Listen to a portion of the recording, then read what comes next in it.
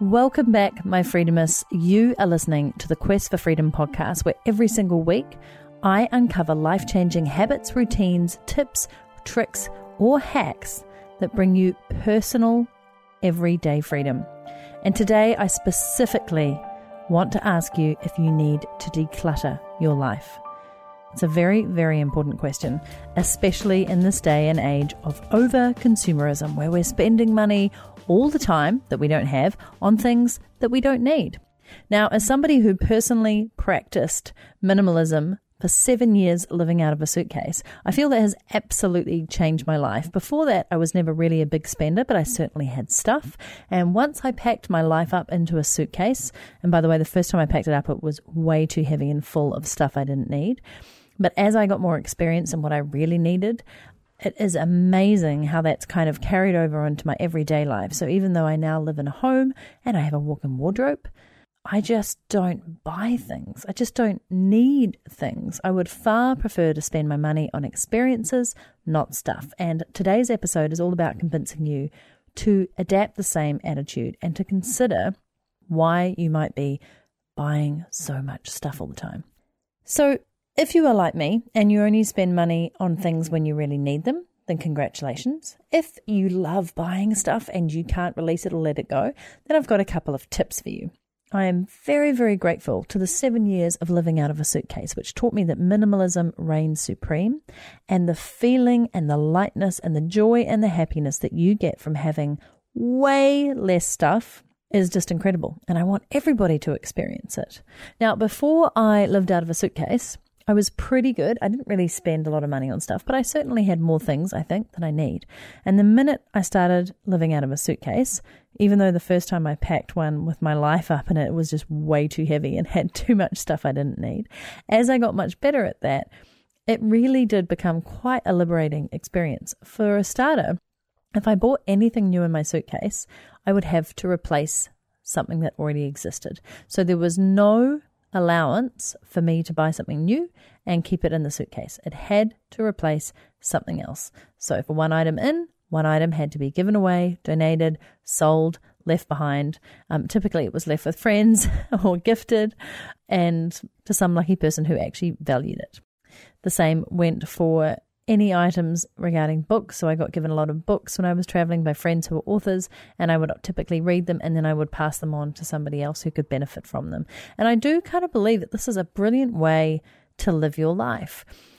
Rather than having all these clothes in a garage, you can do clothes swaps with friends, which are actually really fun, because often you have really beautiful clothes and you don't really feel like just giving them away or selling them for super cheap, and they're probably too good to just go to a sort of an op shop or a Salvation Army store, or maybe they're just not suitable for people in need of clothes, like they're not warm enough but they're fancy. And you can do a clothes swap with your friends where you each bring around 20 to 30 items to each other's house, over cocktails of course, and you literally swap clothes, and it's like you get a brand new wardrobe with no money exchanged and a perfect way of reusing perfectly good items. This is a fantastic method to unclutter. So that may be one way of uncluttering your wardrobe and starting to look at all the things you have. But how do you go about making some ground rules, simple ground rules for uncluttering your life? Well, here are a couple that I found when I was reading some of Oprah's awesome stuff. So thank you, Oprah. Number one is that everything you own should have value, either because it's functional or beautiful or you just love it. The amount of stuff that I know that people have because they actually can't remember why they bought it or why it's there, but they're still not prepared to get rid of it, blows my mind. You should love the stuff that you have, or it should be highly functional, highly practical, and highly useful. Otherwise, it really just doesn't deserve a space in your life, and it certainly doesn't deserve to be weighing you down. Number two is every item needs a place where it lives. So if you have so much stuff that it's spilling out of your drawers, your cupboards, your wardrobes, your cabinets, you might want to take a very hard look at your organizing process and also just the sheer amount of stuff that you have that is filling up your space and therefore your mind and therefore your life, and probably emptying out your wallet at the same time. So when you have a drawer, it should house the things that it needs. For example, the sock an underwear drawer, or the bedside table drawer, or the kitchen drawer for utensils, or the garage drawer for odds and ends that don't necessarily have to go in the toolbox, but you use regularly. So where do these keys live? Do you put them on a hook by the front door, behind a cupboard, on a key rack? Where do they live that you always know where they're going to be? And finally, number 3 is to focus on one thing at a time. So if you're trying to simplify your life and declutter, simplify it by focusing on one thing. That might be a corner of the garage. That might be your wardrobe. That might be a set of drawers in the study. That might be a corner of the lounge room where you have a number of bookshelves, for example. So these are a couple of the ground rules that you want to consider on a daily basis, or if you're doing a spring clean, or you're just doing a weekly kind of cleanup, it's really, really good to have ground rules. The second thing that you may want to consider is if you're going to go out and buy new stuff. So we can talk all day about how to declutter your house, and I'm happy to give more tips. But one way that I think you can do that right now over the next 12 weeks and be guided through it is to head across to nataliesisson.com/uncluttered.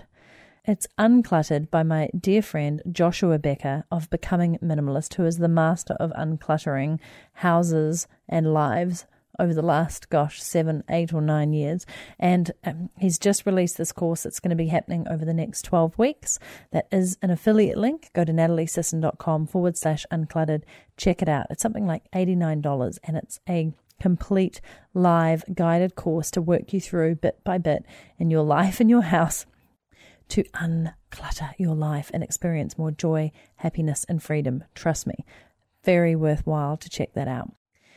So thinking about stuff you already have, let's now switch to things that you haven't even bought yet. So let's say you're going out to buy something new because you absolutely need that new backpack.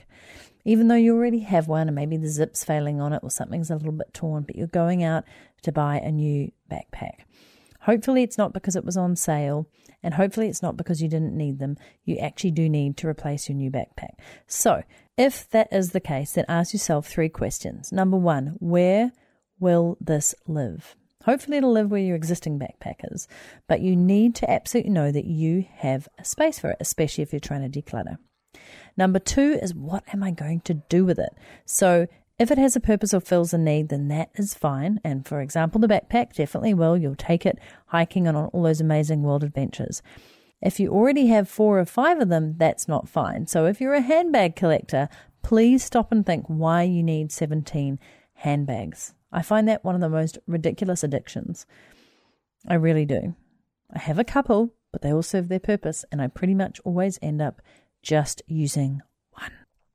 And number 3 is, what is it replacing? So in the example of the backpack, it should replace the old one. And when you come home with your new backpack, you shouldn't leave them both there. You need to get rid of the other one. Either have it repaired, gift it to a friend, take it to an op shop or a recycle shop, donate it, or throw it away, but preferably try and recycle it.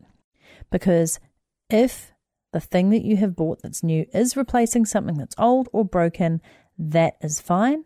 But if it's just something that you felt like purchasing to go with your other collection, you need to seriously look at your spending habits. This will just create more and more clutter as you go on in life. And before you know it, you'll have 4 of everything and you'll end up using none of those.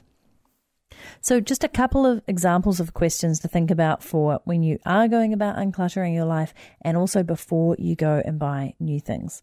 Once again, I used to have a friend who I loved dearly, but whenever she was depressed or feeling insecure or feeling anxious, she would go on a shopping spree of around £1,000, and she could never afford this. She'd max out her credit card. She would feel instantly gratified for about a few minutes right after spending and buying gorgeous clothes and all sorts of lovely luxury items. And then about 10 minutes later, she would feel sick to her stomach that her credit card was now even more in debt, and she now owned more stuff that she really didn't need. And I could not help her at the time. I didn't have the tools in my toolbox to be able to really fully understand why she was doing this.